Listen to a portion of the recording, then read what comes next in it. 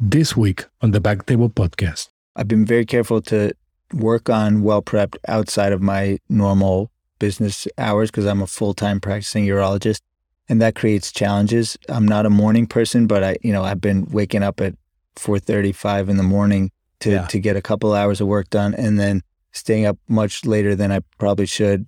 And so it's not easy. The one thing I will say is that, and I think other people who have started ventures like this can probably attest, if you truly are loving it, it doesn't feel like work. It actually feels like any spare moment that you have, you're psyched to be able to dive in, and the hours pass and I wish I didn't have to sleep, which is the crazy thing.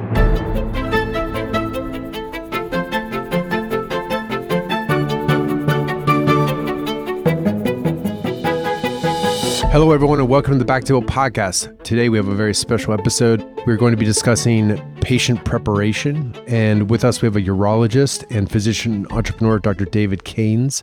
If anyone missed it, check out David's episode number 42 on the Urology Show on mental constructs to avoid complications with Aditya Bagrodia. That was a great listen. You know, I'm an interventionalist. My wife is an ENT. We both listened to it. Great episode, David. Appreciate having you back on. Thank you so much for having me. Yeah. I'm really excited about this topic, David. You and I talked ahead of time on the phone about Well Prepped. We'll plug it at the end as well, but wellprepped.com in case anybody wants to check it out while they're listening. But it's like genius, right? It's like a light, you're like, why does this not exist already? And I'll let you tell the story, the origin story about where it started. But first, for those who aren't familiar with you, who are not, didn't listen to the urology episode on mental constructs, can you tell our audience about where you've been and, kind of your background, your training, and where you are now? Yeah, sure. So I'll start now and work backwards. I'm a urologist in the Boston area, and my practice focuses fairly significantly on urologic oncology. I do a lot of robotic surgery. I did my undergrad at Yale. I went to medical school at Cornell, and then I did my residency at Lahey Hospital here in the Boston suburbs. And then I did a fellowship at Cleveland Clinic, and then I came back on staff. I was originally born in South Africa. That's where my family's from, and a lot of my family is still there. And we immigrated to Canada when I was very young, and then to New York. So I've mostly been New York, Massachusetts for my whole life. And I have 5 boys, which is always an interesting topic of conversation. Yeah. My house is 5 boys and a dog, I should say.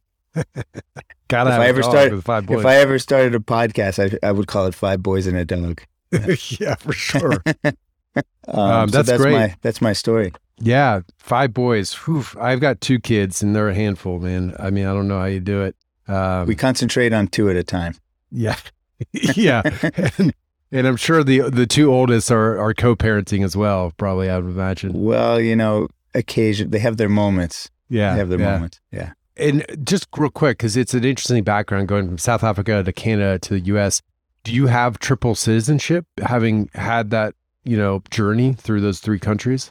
I probably could. I let the citizenship from South Africa and Canada lapse, but yeah. I'm sure by birthright and previous citizenship, I could. There have been various political events that have actually forced me to consider that. Reignited that, plan.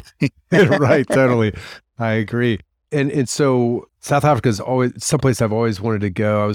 I really wanted to go there for the World Cup. That was like 6 years ago. And did you get a chance to go down there for that?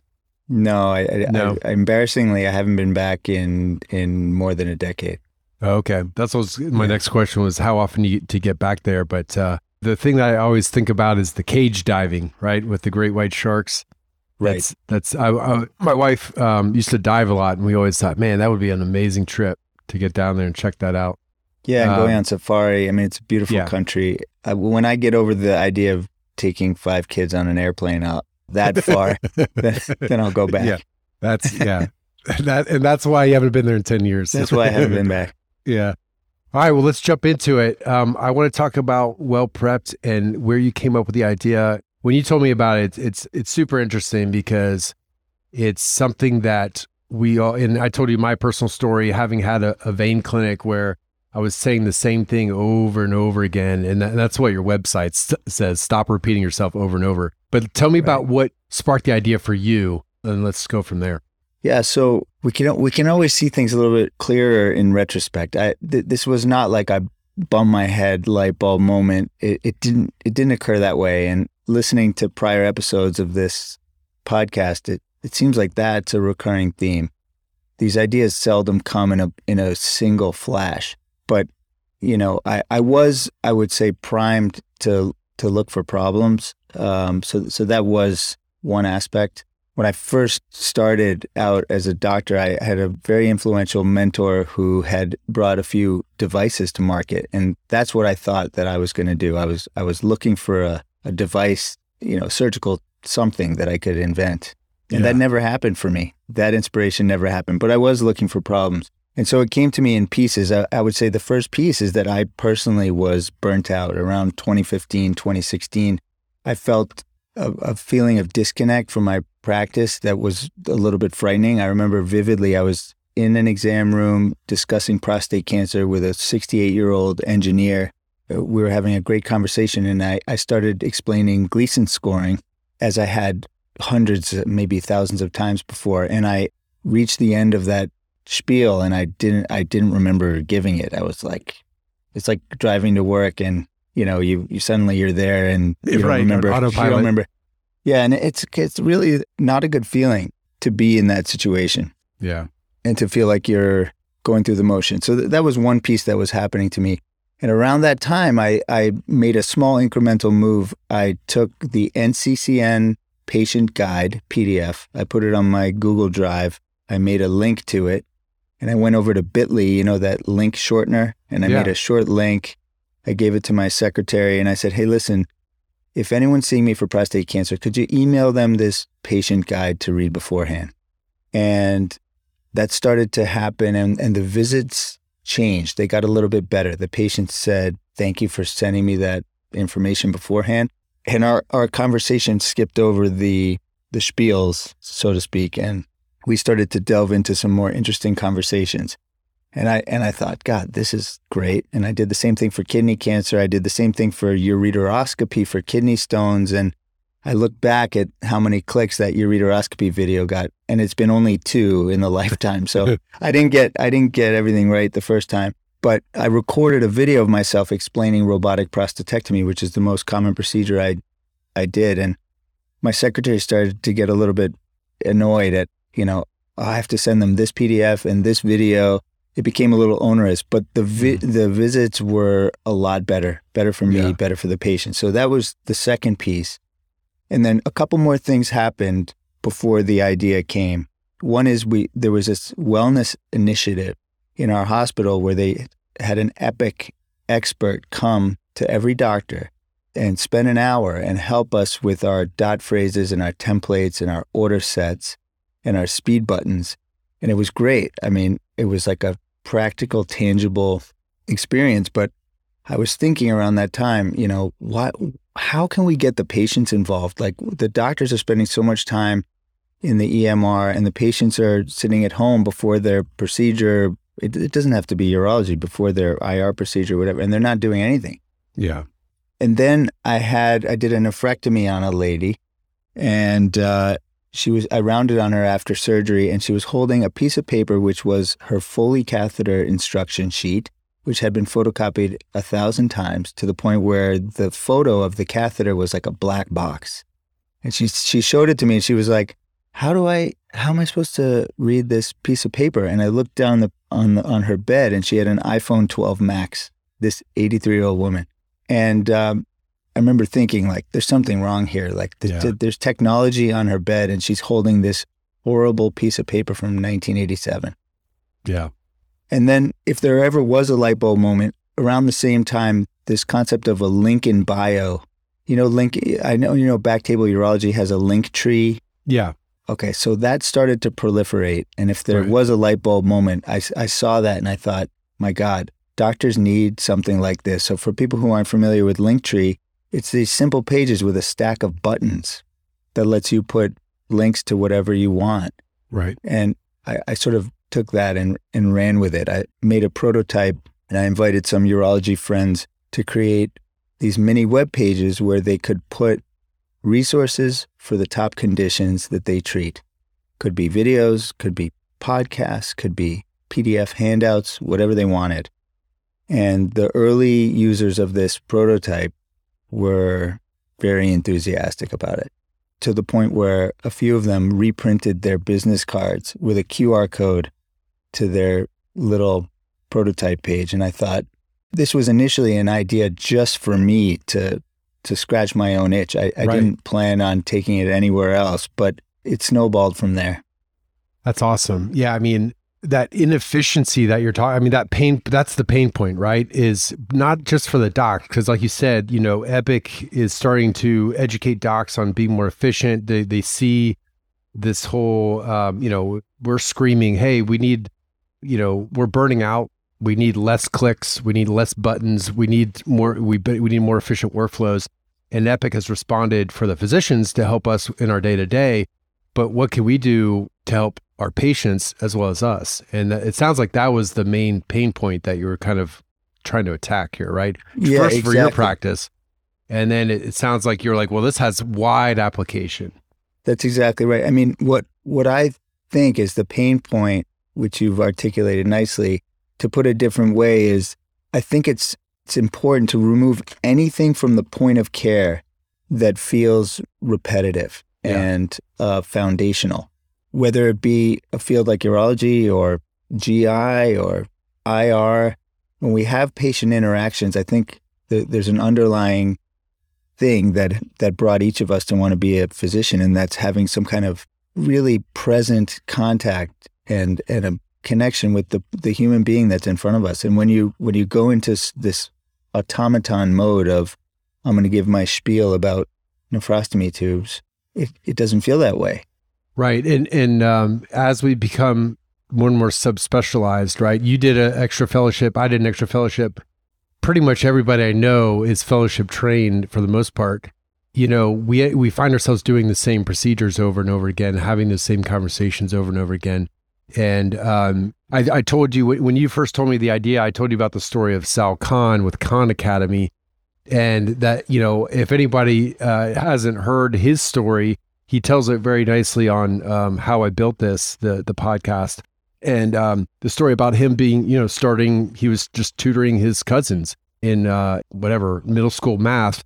And he's from a big Indian family, so he's got a lot of cousins, and they were, everybody's asking him to teach him the same stuff, and he kind of tired of doing it over and over again. And he, somebody said, hey, you should create a video and put it on YouTube. And that's how Khan Academy started. And this reminds me of that. I think it's a direct parallel. It's like, why are we doing this over and over and over again when there's the tech, like you said, with your 82-year-old patient, the technology exists where we can harness the technology and make it far more efficient. And it sounds like you had your sort of first user case scenario, which was yourself, and it was successful, and then you were able to help some colleagues out. And so, where did it go from there? Did you have any co-founders when you said, "Oh, this is a company"? Where'd you go from there? Yeah, so I didn't have any co-founders. Once I realized that it wasn't just something for me to help my own practice efficiency, that there might be other doctors out there like me who might enjoy this tweak to their workflow. Unfortunately, I have no coding experience. I wish I knew how to Right. code, but I don't. I actually briefly considered learning. There's this whole movement called no code. I don't know if you're familiar with it. Yes. But Yeah. yes. So there's this, there's many companies out there now, but one of them is called Bubble. Mm-hmm. And Bubble is an ecosystem where you can visually create apps, web apps or app store apps. And there's still code happening in the background, but it's been abstracted from the visual interface. Even that was a learning curve. And Yeah. I thought, that's not the best use of my time. So I vetted probably close to 10 developers and or development agencies from all over the world, domestically, internationally, and ultimately settled on a team in Boise, Idaho, a company called Ventive, which has ended up being fantastic. Part of the reason why I chose that team is because they're not just developing the app. They aim to be sort of like co-founders. Like, you're contracting with us, but we're part of the team, and that has come to fruition. So that was the next step, and that's where I went with it initially. Okay. How did you fund this? I mean, apps and all this stuff is expensive, right? Did you just bootstrap it from your own pocket? Hold on one second. I was rendering a video. I guess it just finished. Oh, nice. What do you use? I mean, that's a good segue. What do you use to create your own videos? I found an online cloud-based video editing app called Kapwing, Kapwing. Okay. And for the pros out there listening, it is not Adobe Pro or whatever, but it has very good capability. And the issue that I have whenever I am doing native video editing on my computer, you have to make sure you have all the files. The files take up a ton of space. Yeah. You can only work on it on one computer. Here, you upload the files. You can work on it whatever computer you have access to. And it, in some, unique scenarios, it can make it a little glitchy.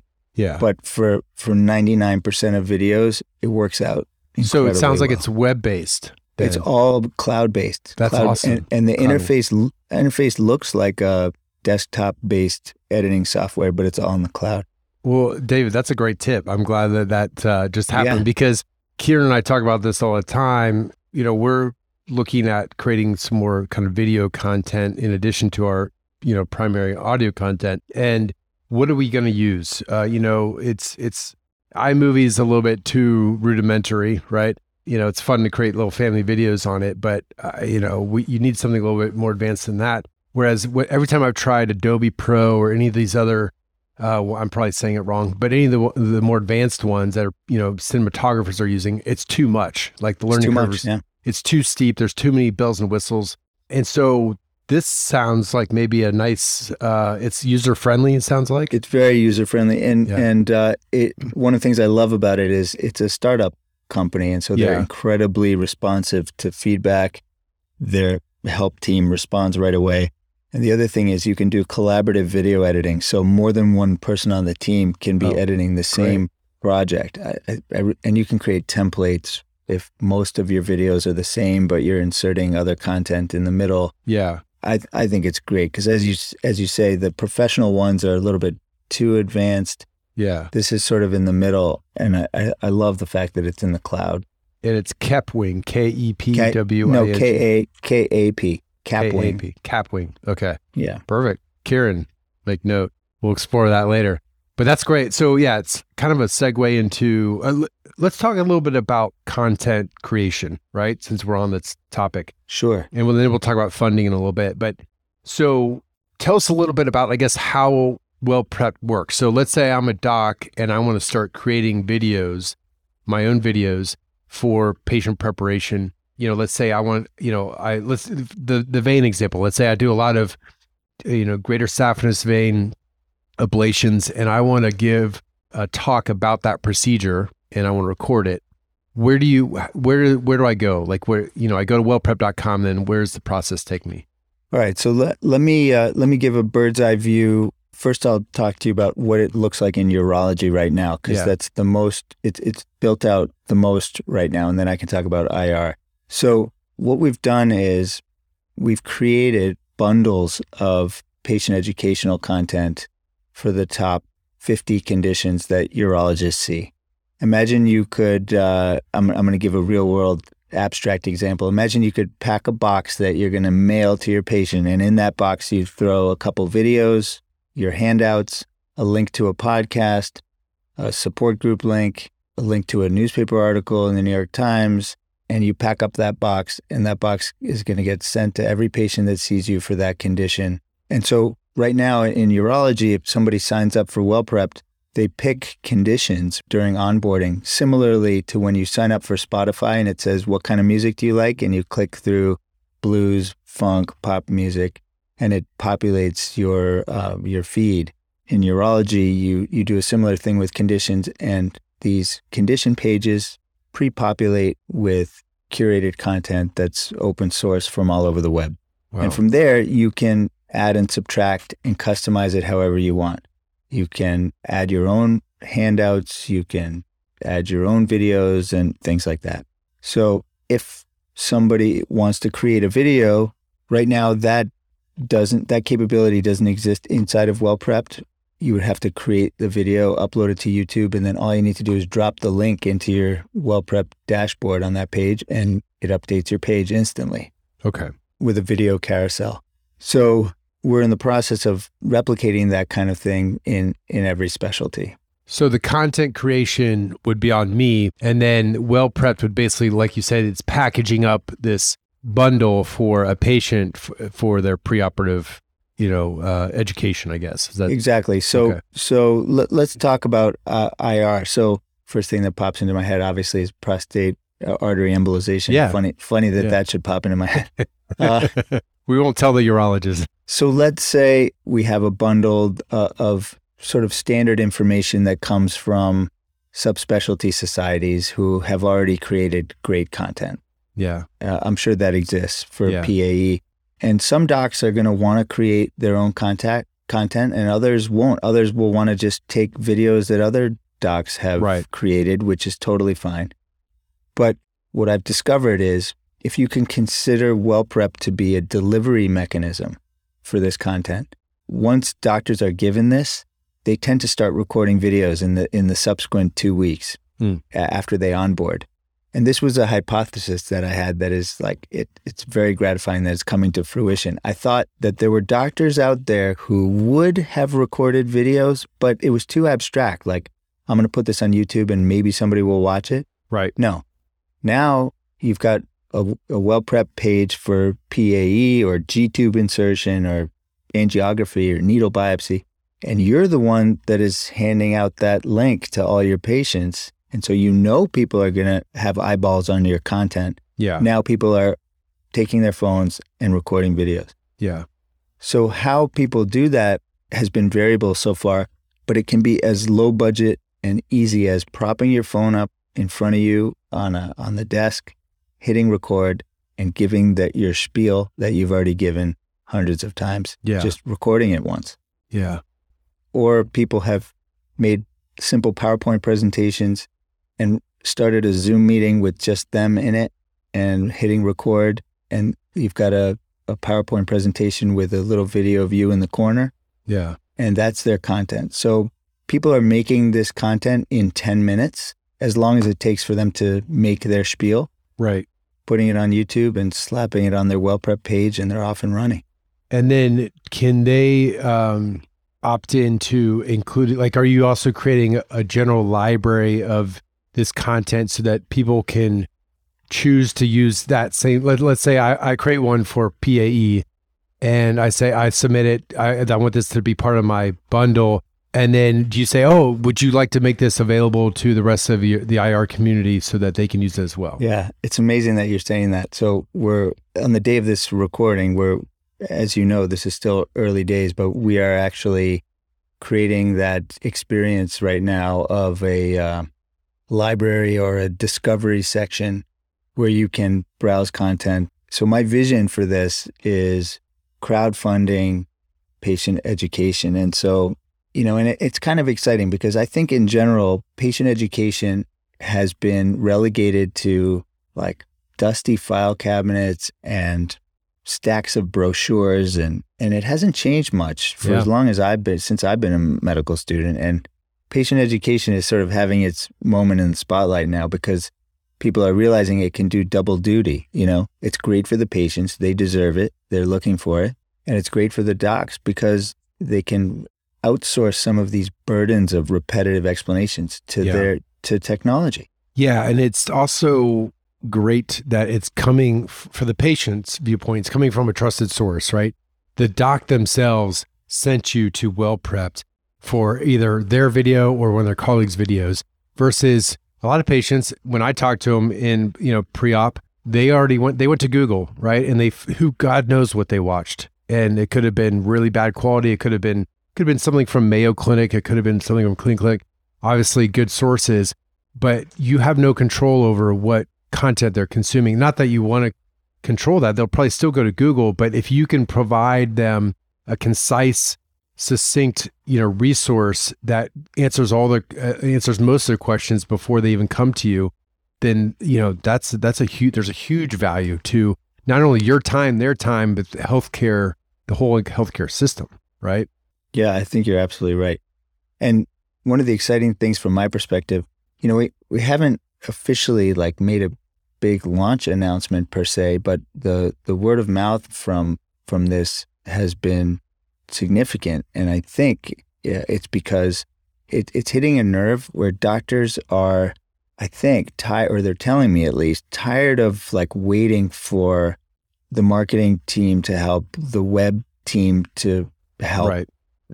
And now you've got something which is predominantly self-service, which is very easy to use, and there's a sense of relief. Can I try this? Let me get going. I don't need to ask permission from anyone. I don't need help. I'll just do it myself. We all have handouts. If you've got G2 post-care instructions, it's probably something that hasn't really been updated in a while, and maybe it had to go through committee to get approved or whatever. But if you've got your own page, you just type a Microsoft Word document, save it as a PDF, and throw it on there, and that every patient's going to get it. Yeah, on their phone too. It's funny, David, you say that because the hypothesis is not that different from our hypothesis at Backtable, because docs, you're right, docs want to create this content, whether it be for their patients or for their peers. They just don't have a delivery vehicle, and B, an audience, right? So those are their main roadblocks. And they're like, you know what? I don't have time to, figure out YouTube and how it works. And I don't have time to build an audience. So I'm just not going to do it. But, for you, it's like, no, here's your vehicle, here's your audience, and we'll take care of the rest. You just got to worry about your content creation. And it's kind of the same for us. It's like, hey, you want to make a podcast? Come on. Well, happy to have you. Right. We have it all streamlined for you. Bring on your own guest, and we have the audience for you. And so it's kind of parallel. I was thinking about that this morning.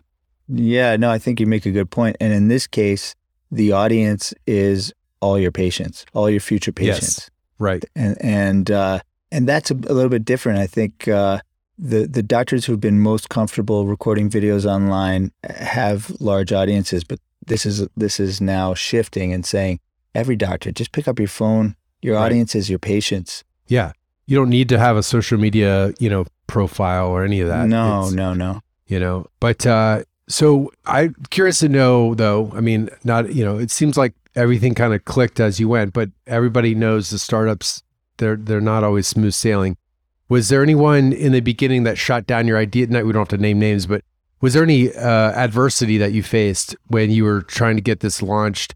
Anything that kind of felt like resistance, and then what made you push forward through that, if it happened? Absolutely. So going back to you're right, it's not a straight trajectory. This is an absolute roller coaster. There are days when I thought I thought at some points, this is a terrible idea. What am I doing? But when I first started reaching out to my circle of colleagues with the prototype, hey, can you try this out?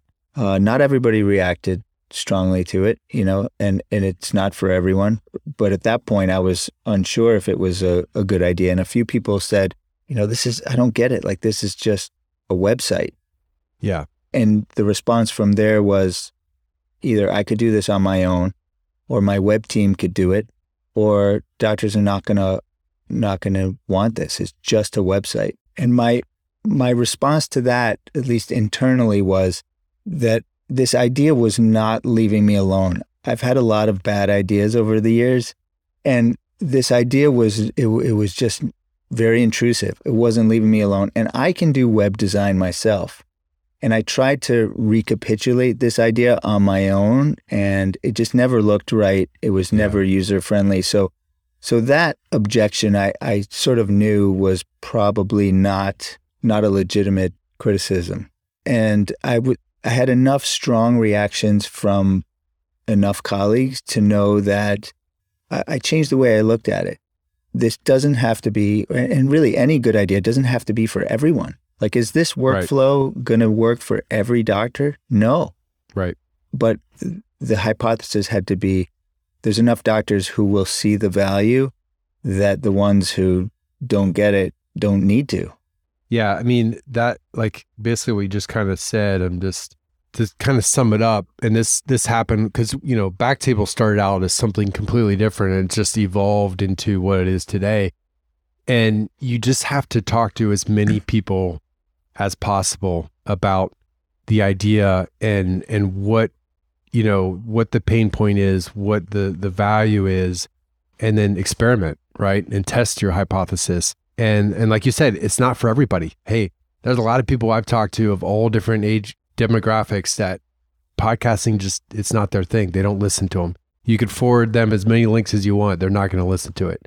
And you just got to move on and don't, if you, like you said, if it's inside you and you wake up every morning thinking about it, there's something there and you just got to pursue it. Right. I mean, just to pick up on a couple of things that you said, I've been reading a lot of books as most entrepreneurs do, trying to consume as much new knowledge as possible. I can't remember where I came across this analogy, but trying to figure out if a startup idea is a good idea is sort of like picking a spouse or a partner. Like, how do you know? How do you know? I mean, no one can tell you. And in life, you make these big decisions where you just have to go with your gut, right? Yeah. I think it's very similar. It totally is. And the same thing goes with like co-founders. You're basically married. I know you don't have a co-founder, but you're going to be bringing people on as you grow, and it's like a family. Like, you're basically bringing on people that you're going to be essentially married to as you grow this company, because you want them there long-term, just like you want a wife for the long term. Exactly. And you want in-laws for the long term. Like, it's got to work for better or worse. Through the ups and downs, you're going to be in it together. And it's not like any other job I've ever had. It's not like medicine where it feels somewhat stable. Obviously medicine has its own challenges, but with a startup, there's so many things. And the other thing is, learning as you go. You really need mentors and people who have experience to help you through that, right? Because there would be times where you're on that downside of the roller coaster and it's stressful and you're like, I don't know if I can do this anymore. And so you got to have somebody who can lift you back up. Or do you have any mentors or advisors that have been helpful in that sense? Absolutely. I'm so grateful that I've assembled a sort of, I guess you could say, ad hoc advisory board. It's not an official advisory board, but it's a group of people in various walks of life who have been incredibly generous with their previous experience. And it really runs the gamut from the CEO of the development team that I hired, who has had several successful exits, has been giving me incredible advice, and that hopefully allows you to avoid obvious mistakes that other people have a mirror for that you just don't. A few other advisors who are more in the, MBA, CFO roles, who have seen multiple startups come to fruition, multiple fail, and have that perspective. Another friend of mine who is in the venture capital world, who also has the breadth of perspective of having been pitched hundreds of software ideas, many of which are in health tech, who has been steering me, and served as a sounding board. And it's been so important for me to even just bounce ideas off of, plan out the next few months, and, revisit with these friends of mine who have really helped me crystallize ideas and shape things and avoid pitfalls. Were these people that you already knew before you started Well Prepped, or are they people that you got introduced to afterwards? There's a mix. Most are people that I already knew. Some, old friends from high school, college, and then some that I've been introduced to along the way as this just, it takes on a life of its own, as you can imagine. I think the if there are listeners out there who have ideas that they're bouncing around, this is a concept that's been repeated over and over again, but it's worth repeating again. Just getting started and doing something. Yeah. To step forward, you get a cadence and it keeps going. Yeah, it's all about the momentum and inertia, right? You get that momentum going, because that's the hardest part, is just getting started, and then, facing those first challenges, getting over those first challenges. Those are the ones that are going to cut you at your knees if you don't push through. So I think that's solid advice. And the reason why I ask if you already knew them, because I think that's one of the big challenges is feeling like you're all alone. You're talking to your friends and family, nobody gets it, and you're like, there's something here. And, how do you find that person who can help you kind of hold your hand, get you to the next step, to the next level? And so it sounds like you have that. Yeah, I'll tell you though, for people who don't have obvious contacts already, there are other, in the software realm, there are podcasts out there. I mean, you can dive deep and find communities in virtually any arena that you're looking for. Podcasts lead you to Twitter communities. Right. People are very generous with their thoughts and advice on Twitter. I've found a lot of receptive people in that realm as well. People who I didn't know, who've been also incredibly generous with their ideas. And so you don't have to have people already. I think this is sort of one of the hallmarks of entrepreneurs, is that they want to pay it forward. Yeah, I agree with that. And like LinkedIn, I'm always messaging people on LinkedIn, and most times people respond. It's kind of surprising, but as long as you present yourself in a genuine way and you're not trying to waste somebody's time, I think what I learned over the years was, if you're going to reach out to somebody, have like a specific question or agenda, because nothing annoys people more than like getting them on the phone and like you're kind of fumbling, like you don't have like a clear purpose to the discussion. And so I think that's the only thing. It's like, if you're going to reach out to somebody, have a plan to what information are you trying to get from them, Right. And the other thing that I'm learning, as I'm going, people always say doing something like this is like building the plane in midair while you're jumping off a cliff. But a lot of the forks in the road that you encounter, whether to bootstrap or raise, for example, there is no right answer. You have to have a reasonable hypothesis and make a decision. Yeah. I think both have their pluses and minuses. We bootstrapped and then we raised internally from, our own physician partners. And that was good because we had our own autonomy to do what we wanted.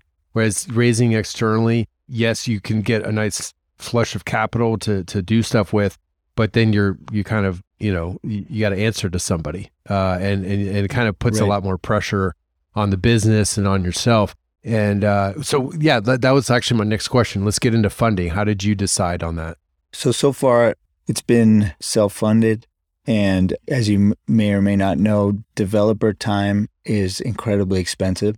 It is probably, in a health tech / software startup, the most significant expense. Yeah. And I did that because I wanted to, if I got to the point of being able to raise, I wanted to de-risk the idea as much as possible before going to someone else and saying, do you want to invest in this concept? I wanted it to be developed to fruition enough to show that there's demand and people want this. So you're going to self-fund until you get to a size in which you think, and basically the idea is proven, to then maybe present to a VC firm or private equity, something like that? Yeah, I think I'm probably going to not go, when I raise a round, which I do plan to do, I'm leaning more towards the friends and family raise rather than VC. My current feeling is that VC funding probably adds a whole additional layer of pressure and metrics and growth targets that would potentially be unwanted. Yes, yeah. That is the concern. And look, you have a community of physicians who are, most physicians are looking to invest in peers and especially, things that have, especially something like this with high value. So I think that you would probably be pretty successful in, a friends and family raise, I would imagine. Yeah. I mean, there's some early strong signals that's probably the case. Yeah. So let's talk a little bit about what is the business model, and can you tell us will it be subscription? Where will the costs come from? So the business model is subscription based. Doctors will pay a monthly price per user per month. There have been scenarios where groups of doctors, a department puts all their faculty on Well Prepped, and then but it's still a similar model, subscription based. Once an idea like this gets to scale, it opens up other opportunities for revenue. Right now, I'm mostly focused on trying to spread as much value as I can for early access users, because we're also iterating a lot and learning from the first few hundred users. I mean, what we're learning is just like incredible. Because, you have hypotheses and it turns out that doesn't register with the user, or things that you hadn't thought of are really important to the user. Yeah. And so for the first few hundred, we're not focusing right now on revenue as much as just getting it out there. Yeah. And testing it and testing it and iterating it. Yeah. Yeah. That's great. Yeah. And, it reminds me of, we had the Osmosis guys on, Shiv Gaglani, and they were recently acquired by Elsevier, but they were telling me that, they started out with Osmosis is a medical education company. It's more focused on med students, just like an alternative way to learn, medicine for the med students. Mm-hmm. And it started out as a per user basis, but then they started realizing like there's a lot more kind of value, and it actually made more sense to sell straight to institutions, and I could see something like this, especially, I mean, obviously solo practitioners out there, you'd have a, pay per user kind of model, but also, I mean, you look at some, big institution like Mayo Clinic, Cleveland Clinic, it makes sense for them to just buy this for their whole ecosystem. You know what I mean? Yeah, I certainly everything is on the table, and I have had a similar line of thought. And there were a lot of objections that I expected to hear by now that I haven't. So for example, think about if, 100 doctors in an institution each have their own well-prepped pages, and they've chosen the content. They've chosen the videos, they've chosen the links, they've chosen the handouts. I could expect an institutional objection like, well, how can we know that they're going to pick resources that are that are 8th grade reading level, and how do we know that they're not going to put inappropriate videos on there? And right, I haven't yet heard that objection. I'm waiting for it. Yeah, but I have a feeling that the demand for this is going to come from the ground up. Yeah. In other words, again, there's a certain level of discontent right now. Yes. Doctors are sort of like, trust me, I know what resources my patients should be looking at. Yeah. No one needs to vet it except for me. Yeah. So we'll see as this plays out. Are large institutions going to throw up old objections about patient educational information, or are they going to realize that this is a new way forward? Well, I could see part of the problem being you hear this from large societies and large institutions, is they kind of want to own it themselves, right? They already spent a lot of time and money and energy on SEO for their own purposes. And why would they, we can just create this on our own for our own docs? Well, we all know that a lot of times that kind of doesn't fit the bill, and it ends up falling short. So you end up with more disgruntled physicians. Well, let me just pick up on that for a second, because I want to clarify one thing. Docs can put their own content on, but they are also sharing those subspecialty society resources. And so far, I mean, I can tell you, because this has been explored the most in urology, the Urology Care Foundation is a subset of the American Urological Association, and they've created a treasure trove of incredible videos and PDF handouts and things. And so far, they've been thrilled that if Well Prepped gets more eyeballs on the content that they paid to create, they love it. So there's a lot of synergy, actually. Yeah, And that's great. yeah. Well, so I guess my next question is, you eventually will be charging for this. They're giving this content for free. Do you see any kind of conflict down the line when you're making money for the subscription and they're saying, whoa, this is our free stuff and you're making money off of us? Just a little devil's advocate there. Yeah, no, I think that's something that I've considered. But the thing is, if people decide that they want to pay for a well prep subscription, what they're really paying for is a delivery mechanism. Yeah. And this is a scenario where everybody wins because if there's a subspecialty society that creates content, they win with more eyeballs. Yeah. And they generally have other sources of revenue that improve when they have more eyeballs. Yeah. So it really is a win-win. I mean, nobody creates content and then doesn't want other people to see it. So again, there's a bunch of objections that I expected that haven't occurred.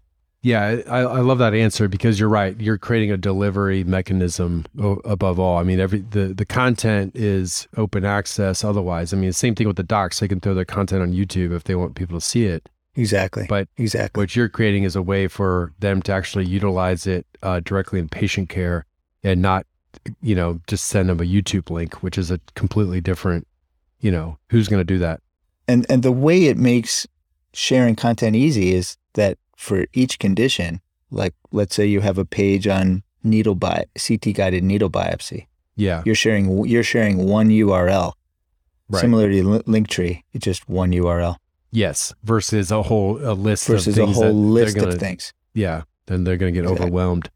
Well, that kind of answered my question. I wanted to know if you'd encountered any red tape or, regulations around there that might stunt the growth. But it sounds like you've already kind of worked through all that. You haven't really come across anything yet, right? Not yet. Okay. Not yet. Okay. So this is my last question before we're getting close to the hour, but I want to talk a little bit about being a startup entrepreneur, and we kind of touched on this a little bit earlier, but do you, for those docs out there with a good idea, they may be fearful of trying something new. There's risk, obviously. And us, physicians, we're very risk adverse, obviously. Do you have any words of wisdom or inspiration for them? And the other question, David, I didn't get to this earlier, is how do you balance this with your busy clinical practice?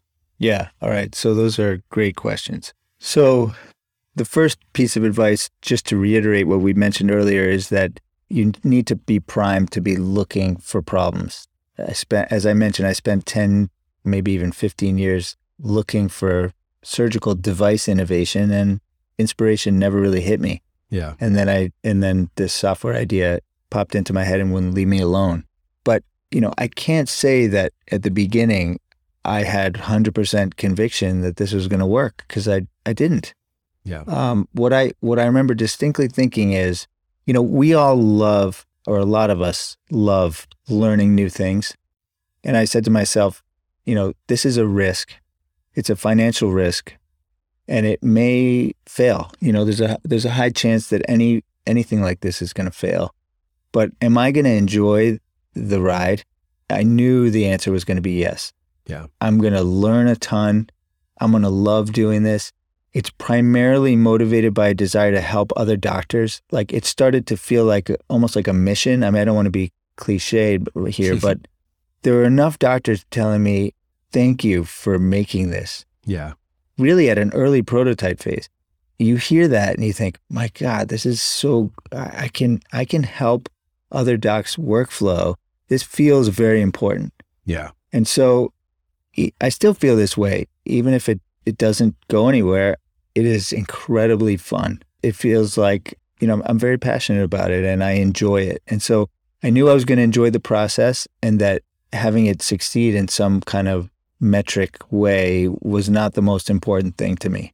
I think you summarized that well. And I think I completely agree with you. And honestly, getting to meet this whole startup community, especially startup physician entrepreneurs, has been amazing, right? I mean, and just the camaraderie and the everybody's so generous with their time. Like you said, like most people pay it forward, and they're more than happy to share, what they're up to, how they're getting funding, any contacts. I mean, the great thing about the innovation shows, we have all these guys on, and like, you talk to them afterwards, you say, hey, I'm trying to get in touch with so-and-so. Oh, I know him. I'll send you a quick email, and everybody's just very generous and very, I don't know, it's just a warm community. And sometimes in medicine, we don't always feel that, or we might get isolated, and we're in our own little world, even when we're part of a larger department, and we know things change, politics change. And it's been refreshing to have like this sort of startup community to be a part of, and I hope you've felt the same. I have, absolutely. Yeah. And to address your other question, which is how do I balance this? It's important. I don't want to leave that unanswered. I've been very careful to work on Well Prepped outside of my normal business hours because I'm a full-time practicing urologist, and that creates challenges. I'm not a morning person, but I've been waking up at 4:35 in the morning to get a couple hours of work done, and then staying up much later than I probably should.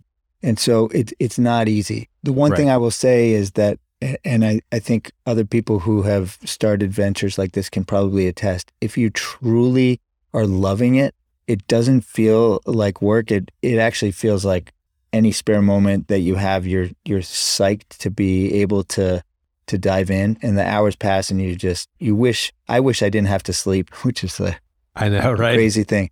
But the hard part to balance for me is that my brain is constantly turning this idea over in all of its different ramifications. And, my family can sometimes notice that where's my mind at? Like, am I still thinking about this? You have to turn it off for the sake of your family. Yeah. And that's the part of that I struggle on and off with. Well, you're right. And I talk to my wife about this all the time. I mean, we joke, and my 10-year-old sometimes will be like, so Dad, what's going on at back table? Because he can see that I'm not there.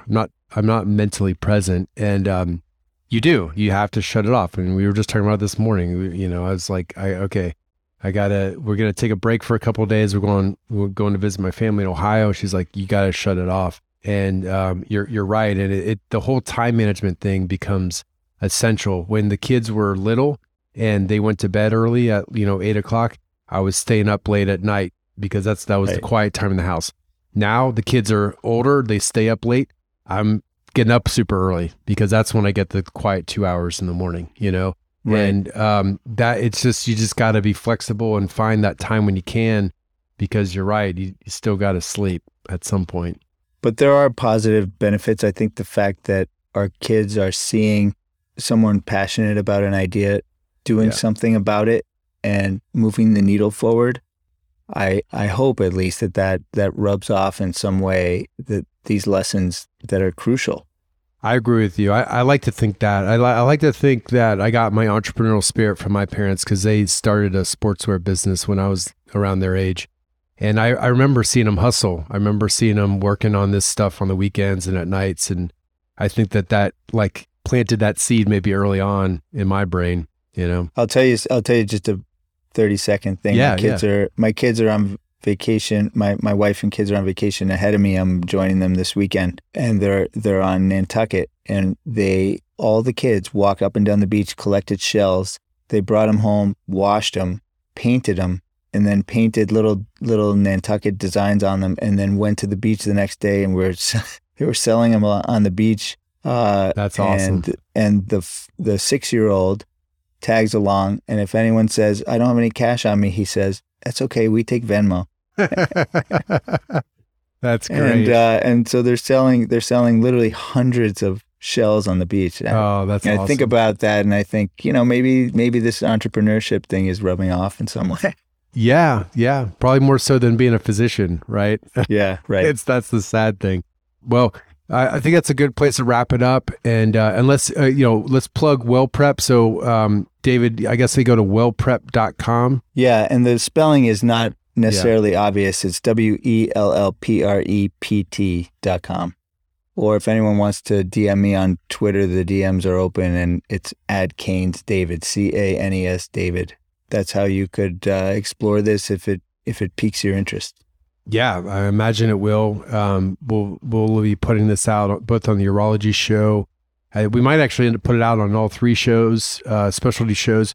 We've got an OBGYN show launching in the fall. I think it'll be helpful for all of our physician listeners, and then also inspiring for our, the innovators on an innovation show. So, David, thank you so much. It's great to connect with you, and I think this is awesome. Definitely let our listeners know when you open up any kind of funding or a round that might be open to physician investors. I'm sure we would have a lot of people that'd be interested. Okay, thank you so much. Listen, it's been a privilege to be alongside the other guests that you've had on this podcast. It's really a special thing you have going on. Thank you, David. And hopefully we'll be hearing you as more in the near future as bringing on some of your own guests. Fantastic. Thanks, Aaron.